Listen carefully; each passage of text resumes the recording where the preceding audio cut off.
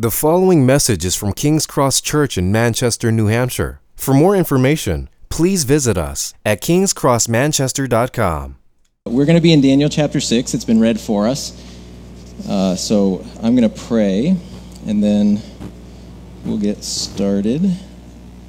So if you have your Bible, I will be projecting the text that I'm speaking about onto the screen. Obviously, it's a massive chapter, and I'd love to go word by word, but that's not what we're going to be doing this morning. So I will project the text that I'm speaking about up onto the screen. So without further ado, let's pray together.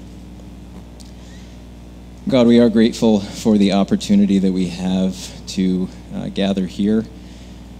We're grateful for the technology that allows us to meet remotely as well, and that even if we can't be in each other's presence, we can still connect around the idea of loving you together, not just on Sunday mornings, but in our missional communities. And I'm thankful for the support that we find there, for friends, for people who love us, and people who care about our growth and our health. And we do thank you for these things. We thank you for your word.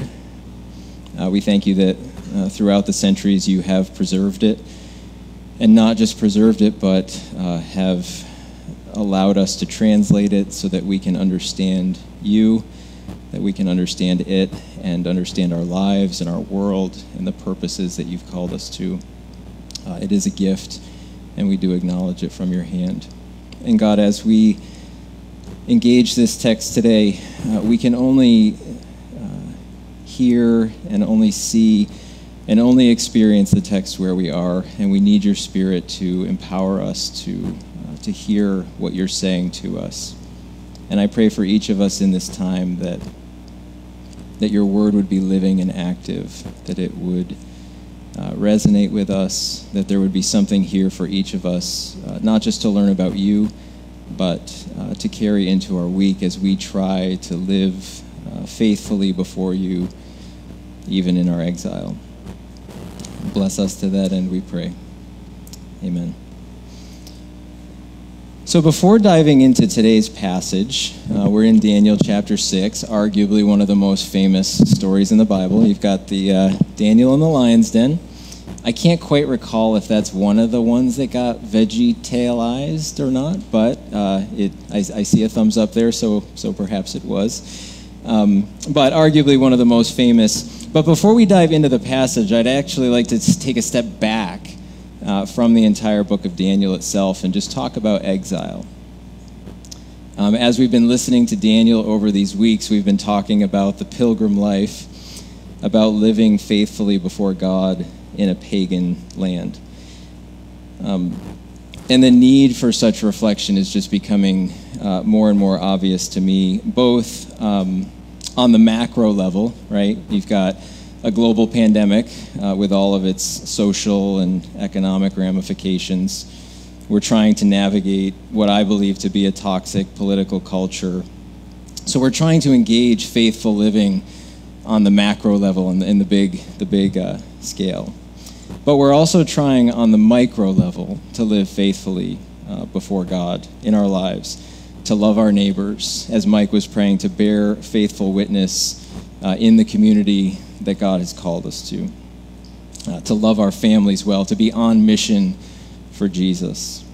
In each of our unique circumstances, each of us comes with a different set of experiences, a different way that God has called us, a different way that God's gifted and equipped, and ways that he's placed us.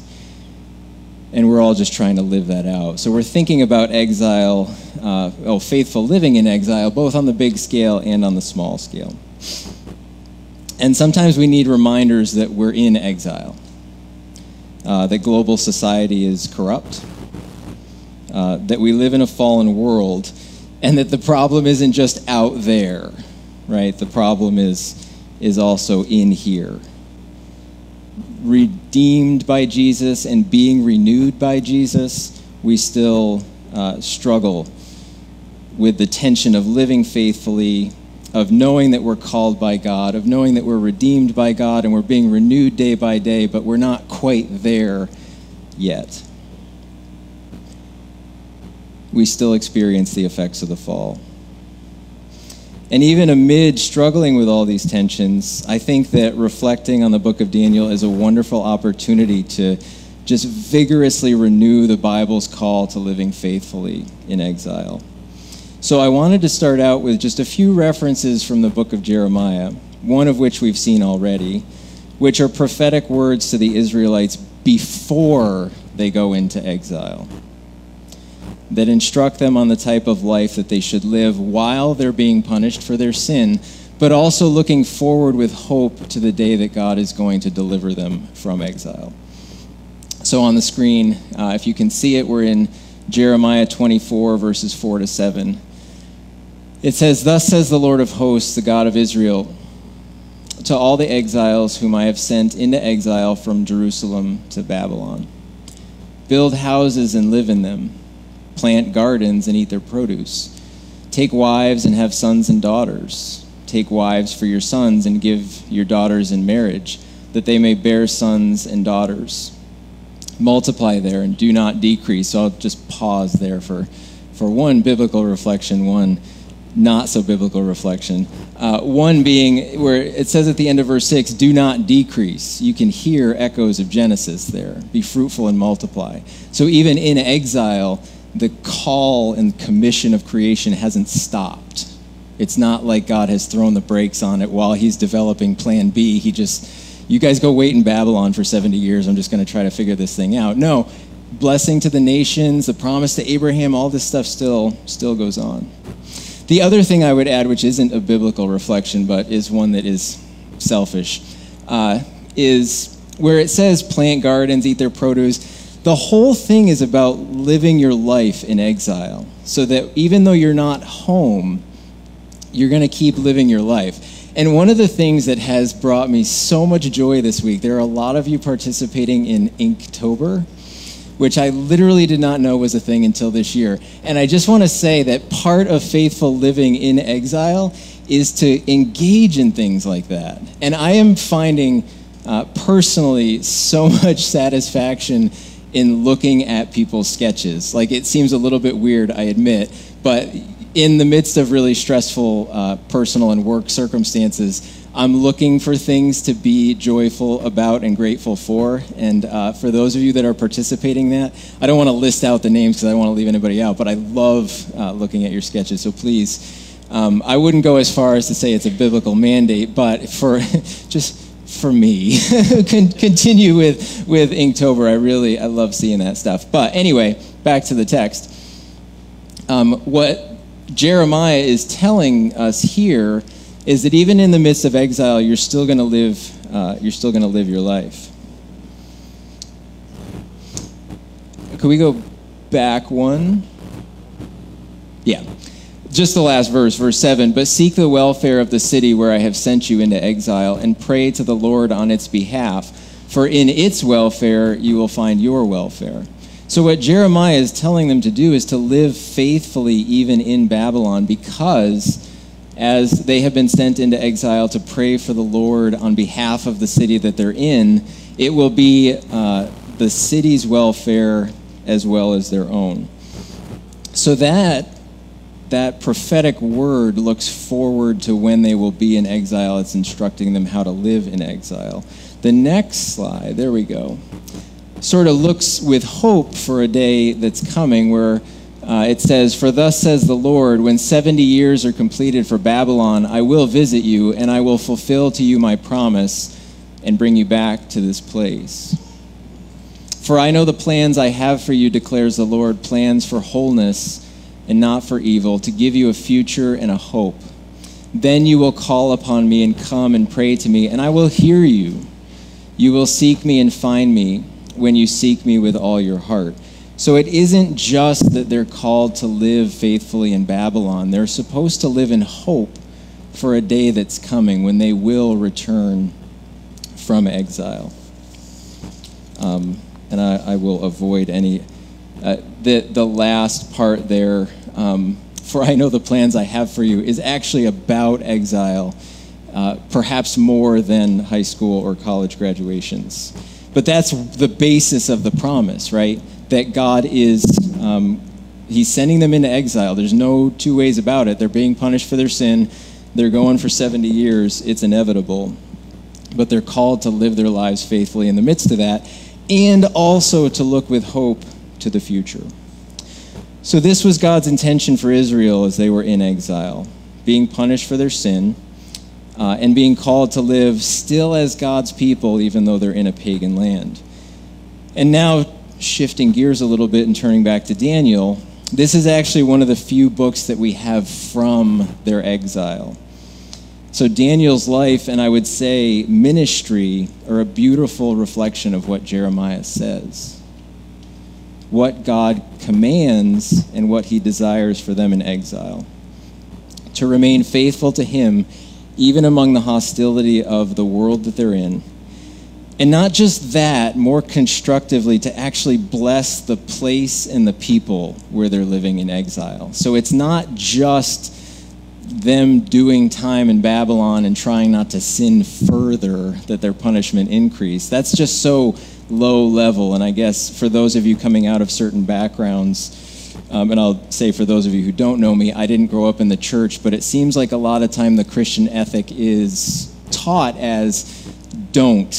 So it's all avoidance, right? As long as you don't get tainted by the world, you're going to be okay. James says that, certainly, but more than that is actually to go steps further to actually be a blessing to the people around you. And I think that's what God has for us, not just as individuals, but as a church here and collectively as Christians, that we're meant to go beyond that, to live faithfully in exile, to not be corrupted by the world, but to be a blessing. Which brings me to my main point for today's passage. Faithful living in exile is a blessing to the nations. I think that's what we've seen so far in Daniel, and I think that's what we're going to continue to see throughout the rest of the book of Daniel. Though after today, if you've read Daniel, you know what's coming. There's something of a sharp turn in an apocalyptic direction, and I'm glad to be standing before you now preaching Daniel 6, and not a week from now teaching Daniel 7, which is one of the trickier passages. But you're going to start to see some more sort of cryptic, apocalyptic sorts of things. But we're going to continue to see this idea that faithful living in exile is a blessing to the nations. So, as we turn to the story of Daniel in the lion's den, Rahana has read it for us. So we're not going to read the passage again. And I'm not going to preach every single section of Daniel 6. So there's a couple key things I'm going to just focus on. I'll talk about certain specific verses. I'm happy to have you engage me in conversation over the other things.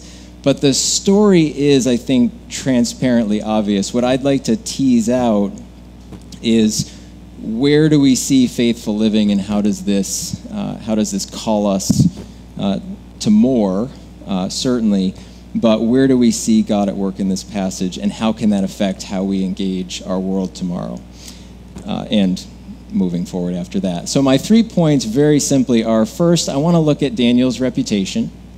Second, I want to look at Daniel's orientation. Note the clever use of the suffix -ion. And then the third is Daniel's vindication.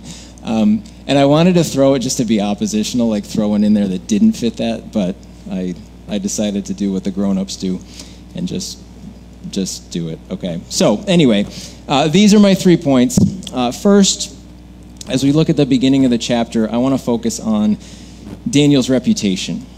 By this point, we've seen that Daniel has served under 2 Babylonian kings, Nebuchadnezzar, and last week we heard about Belshazzar. Admittedly, he served for less time under Belshazzar. If you remember the chapter, Belshazzar didn't last a very long time. Nebuchadnezzar seemed to have a nice long reign, minus those years where he was insane out in the wilderness. But Daniel has served under 2 Babylonian kings, and he's now serving under Darius the Mede. And in each of these cases, Daniel's reputation is impeccable. And I was talking with David yesterday, and he reminded me of last week's passage where even the queen says to Belteshazzar, which one is it? Belshazzar, sorry. Did I say the wrong one? I get those confused. Belteshazzar and Belshazzar. One's Daniel, one's the king who didn't last very long. They're very different people, but only slightly different in name. But anyway, David reminded me yesterday of Belshazzar's wife, the queen, who looks favorably on Daniel and knows. Did it sound like I was saying that David reminded me of the queen? Because as I said, I'm like, wow, that didn't really come out the way that I meant it to. I'm gonna focus now. So anyway, Daniel is looked favorably upon by the queen, and in the midst of all that, she's the one who advises, you need to listen to this guy. And we see that all throughout the book of Daniel. And at this point, Daniel has a long track record of faithfulness, living out what Jeremiah told the exiles, to seek the prosperity of the city in which they are in exile. And to do so with integrity is such a rare thing. And as somebody who didn't grow up in the church and didn't really grow up reading the Bible, Daniel has always stuck out to me as somebody who you can't seem to find fault in him. And you read the Bible, and you've got David, you've got Abraham, you've got all of these particular, I mean, you're hard-pressed to find a lot of people who are living out their calling faithfully. And Daniel, at the highest levels of political power of his day, is uncorrupted by it. Like, it's such a rare thing in the Bible and such a gift. But let's just look quickly at Daniel's reputation. Verse 3 says, an excellent spirit was in him. Verse 4 says, then the presidents and the satraps sought to find a ground for complaint against Daniel with regard to the kingdom, but they could find no ground for complaint or any fault because he was faithful. I'm going to pause there for 1 second. It doesn't necessarily just mean religiously faithful, and this is where the Bible's vision is much more integrated. It's faithfulness to God, it's faithfulness to people, it's faithfulness to his position. It's all one thing, right? It's not like, well, Daniel went to church on Sunday and then, took people for a ride the rest of the week trying to gain for himself financially. It's not like he's living a double life. It just says he was faithful. And what that means is who he is in one area of his life is who he is in every area of his life. That's integrity. That's integrated. Because he was faithful and no error or fault was found in him. Then these men said, and this is the kicker, we shall not find any ground for complaint against this Daniel unless we find it in connection with the law of his God. Now, this happens before, if we skip ahead, just to continue commenting on Daniel's reputation, after the law passes and the prayer is forbidden, and I'll talk a little bit more about this, the advisors to the king kind of trip him up in his words. Verse 14 says, then the king, when he heard these words, was much distressed and set his mind to deliver Daniel. And he labored till the sun went down to rescue him. That speaks to Daniel's reputation. And it didn't occur to me until Rahana was reading it that they have the king basically say, this is the law that I passed, so that they can trip him up in his words. And as soon as he hears that Daniel has done these things, it's the law that's wrong and not Daniel. So the king immediately recognizes the flaw in the injunction that he had passed. He doesn't try to defend it. He's immediately grieved that Daniel is caught up in this. And I think that, again, that speaks to Daniel's reputation. So these are verses that speak to that. Now, when we add to this the jealousy of the other advisors to the king, we see that reputation doesn't mean that Daniel is universally liked. And even this shows something more and perhaps even greater about Daniel's reputation. And this is, to me, both one of the high points of the passage and one of the absolute low points of the passage. They know that the only way to trip him up is to expose and twist his faithfulness to his God. So that is, to me, the highest point of Daniel's reputation, and it is the lowest possible point for these advisors to the king. That the only way that you can sort of get somebody is to trip them up based on their integrity. It's a low point, at least in my mind. But imagine that being your reputation. Daniel is above reproach in every area of his life. So they actually have to twist religion because they know that Daniel won't act unfaithfully to his God, that this is going to be the area where we trip him up. Now, why reflect on this? Because I think that life lived faithfully before God is compelling. And I would even add that the way that Daniel goes about all this makes it even more compelling. And I'm not trying in this to make much of Daniel. That's not my point. But I do think that we need to have compelling examples of godly behavior. That what does it mean to live faithfully before God? I have 3 or 4 people that rush to mind in terms of that's what it looks like. Because we need concrete examples, right? Not literally concrete, but you know what I mean? Like you have to be able to picture somebody to see what it looks like. Now, God is obviously with Daniel. He is blessing the work of Daniel. He's giving him influence. He's causing him to prosper. He's guiding his steps. And as we look at the texts themselves, Daniel is never putting himself forward in a self-exalting, self-promoting way. To return to our main point, that faithful living in exile is a blessing to the nation, it's clear that Daniel's reputation, cultivated over a long period of time, we're talking multiple kings. We'll get to chapter 9 in a couple weeks where we'll see that decades have gone by where Daniel is actually starting to look to the end of exile, which is 70 years. But he's cultivated this reputation over a long period of time, and he has been and will continue to be a blessing to those rulers while the Israelites remain an example. So why reflect on this? Because I just think it's a compelling example, that this is somebody that you can look to as a mile marker, and not just that he lived his life faithfully, but again, he's at the highest level of political power of his day, and he's uncorrupted by it. It's just amazing, and we're gonna keep talking about this as we go. So we've looked at Daniel's reputation. Second, I want to look at Daniel's orientation, and here we're going to look at verse 10. So the advisors to the king, they manipulate Darius into signing the law that nobody can pray to any god but him for 30 days.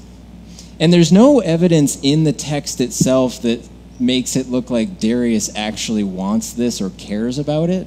Like, it's not like Nebuchadnezzar, who seems really enamored of the idea of people worshiping his statue.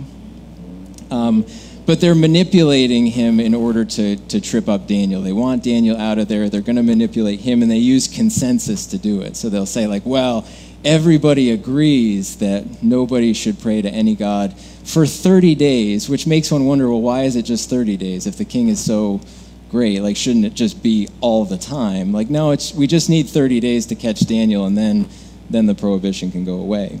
But anyway, their manipulation is based on this consensus. And what this verse says is that following the manipulation, Daniel just went to his house. And this, I'm going to keep talking about it. I just think it's really compelling stuff. There's no evidence that he fought, that he lobbied, that he started a petition on change.org, that he took to Facebook to decry the violation of his individual rights and or government overreach. There's no evidence of that at all. He simply went to his house and did what he does. Now, personally, this is my kind of defiance. I'm not a defiant person by nature, but I go back to Daniel 3 with Ananiah, Azariah, Mishael, when they decide, like, well, we're not doing what you want us to do. Like, you can throw us in there. God can save us. Maybe he won't. We don't know, but we're not doing it. Like, that, to me, is actually the Bible's vision of defiance.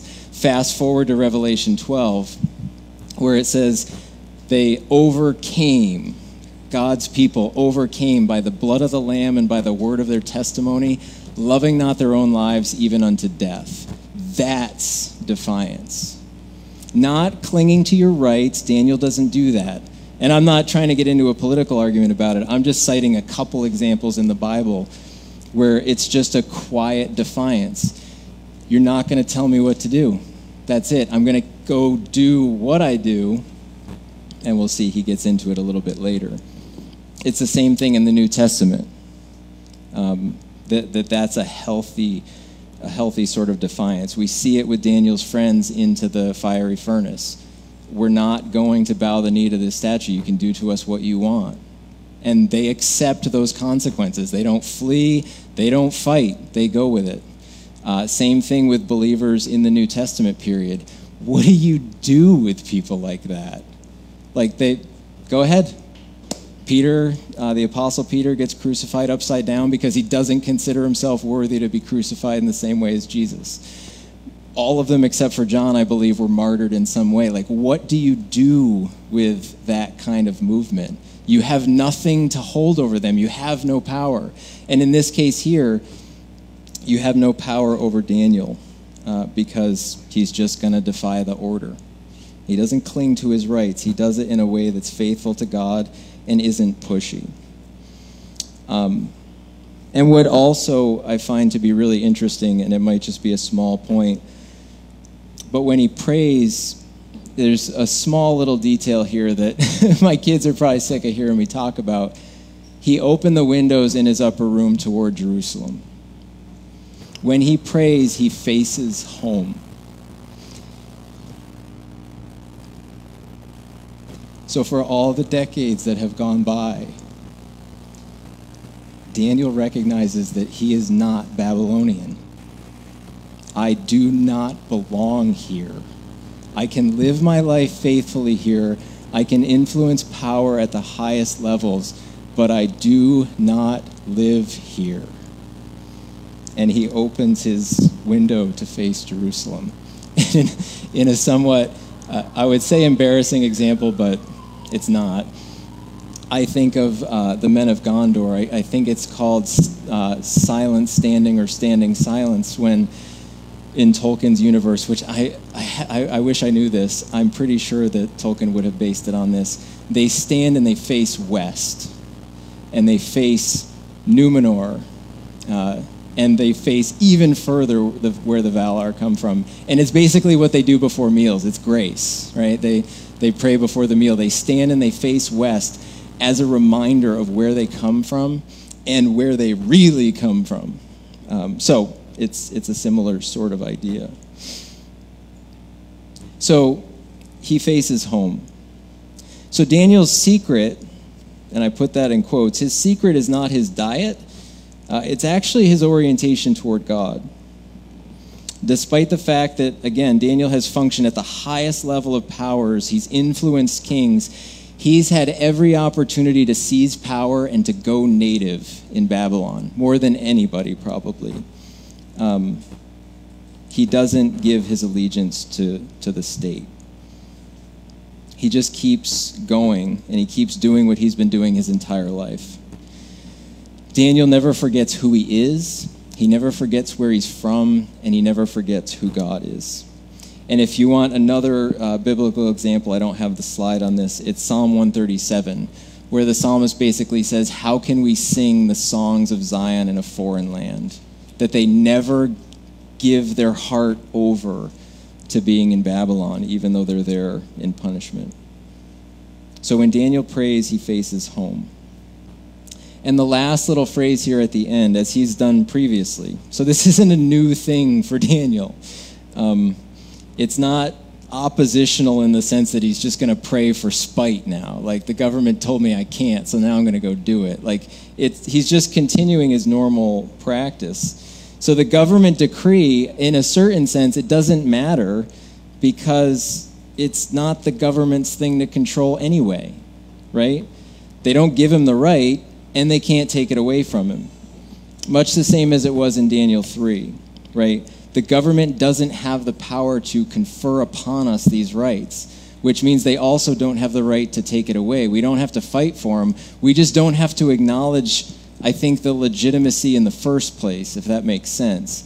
It's never the government's right to tell you that you can pray, right? So I don't acknowledge its legitimacy at the start. It's not your authority to give. So if you try to take it away, I never acknowledged your legitimacy in the first place, so I don't accept this either. So anyway, enough of that. So the second is his orientation, that Daniel is both literally and figuratively facing home.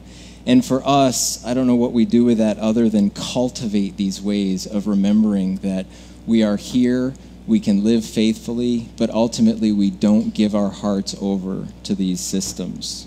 That we can fight politically, we can do that, but we don't have to give our allegiance to them. So that's Daniel's orientation. And then finally, let's look at Daniel's vindication. So it doesn't seem to me that Daniel opens his window to antagonize or provoke them, but it certainly becomes the cause for his collision with power. And you've got these skulking creeps who are just watching in order to trip him up. And I say it that way because it's just so low. Like the whole thing is just low. So the advisors, the manipulation becomes complete when they present this to the king. So they're watching Daniel. He opens his window. They can see, I don't know what the particulars there are, but they're definitely in agreement, I think the passage says, to find ways to trip him up. There is, of course, the irony that they feel the king is powerful enough that they should pray to him, but not powerful enough that he can overturn the decree. But he tried. And in another compelling turn of events, the king actually stays up all night fasting. He can't sleep. Like, he's so disturbed by the fate that awaits Daniel that he fasts on Daniel's behalf. Like, talk about influence. I think this shows that Darius, unlike Belshazzar, he's tender-hearted, he's not arrogant, and in this case, I think he's just the victim of corrupt advisors, right? They're just trying to trip him up. He signs on because there's consensus, but I think that he is tender-hearted. But let's look finally at Daniel's vindication. He goes into the lion's den, and he continues this idea of it's just quietness, right? It's just this confidence that he has that, well, I'm going in, doesn't matter, I don't have to fight it. I don't have to wait for some last-minute reprieve from the Supreme Court. This is what faithfulness got me, and God is in control of this. Like, just that confidence is just so winsome. So he goes in, and he survives the night. We all know the story, right? And then I'll skip over some of the less pleasant parts because you can read it for yourself. He's delivered. And then those who maliciously accused him, they meet the same fate that they tried to give Daniel. So Daniel's vindicated in multiple ways. First, he survives the lions because, in his own words, he's blameless before God and he's blameless before the king. That's what he says. Second, he's vindicated that these corrupt advisors are exposed for what they are, and they're ultimately judged. And I don't know what everybody's category for that is, but that is part of vindication, is not just that you are shown to be in the right, but those who maliciously accused you are shown to be in the wrong as well. And they're judged for it. And third, King Darius issues another decree, and this time he is exalting Daniel's God. So to return finally to the main point, that faithful living in exile is a blessing to the nations. We see that God's grace and power, in God's grace and power, even the faithful individual has a profound impact, even in a pagan land. And as we think about mission, as we think about the nations, we're not just talking geopolitically or other sorts of things. As we go out into our places of work, into the spheres of influence that God has given us, wherever that might be, right? Everybody here is in a different spot, for sure. But as we go into those places, we are following the same God that Daniel did. And we can follow in the same way, faithful to the mission, faithful to God, influential in those contexts, and being a blessing to the people that we interact with. We are certainly going to collide with corrupt systems, and that's expected. Daniel experienced that himself, but I hope that as we've talked about this, you can see in your mind that Daniel's life is one of mission, and that he is just a great picture of somebody who is faithful to God in exile, who continues to give his heart to the Lord, but is also influential and well thought of by the people of his day. So I can think of no better way to end today's sermon than with the words of Darius. It's the end of the chapter. It's a profound reflection on the character of God issued to all who dwell on the earth. And I'll end it with this and then pray. Then King Darius wrote to all the peoples, nations, and languages that dwell in all the earth, "Peace be multiplied to you. I make a decree that in all my royal dominion people are to tremble and fear before the God of Daniel, for he is the living God, enduring forever. His kingdom shall never be destroyed, and his dominion shall be to the end. He delivers and rescues. He works signs and wonders in heaven and on earth. He who has saved Daniel from the power of the lions." Let's pray together. Thank you for listening to this message from King's Cross Church in Manchester, New Hampshire. Please feel free to share or distribute this content, but do not charge for it or alter the content in any way without permission. King's Cross Church exists to treasure, proclaim, and grow in the gospel of Jesus Christ. To find out more about King's Cross Church, please visit us at kingscrossmanchester.com.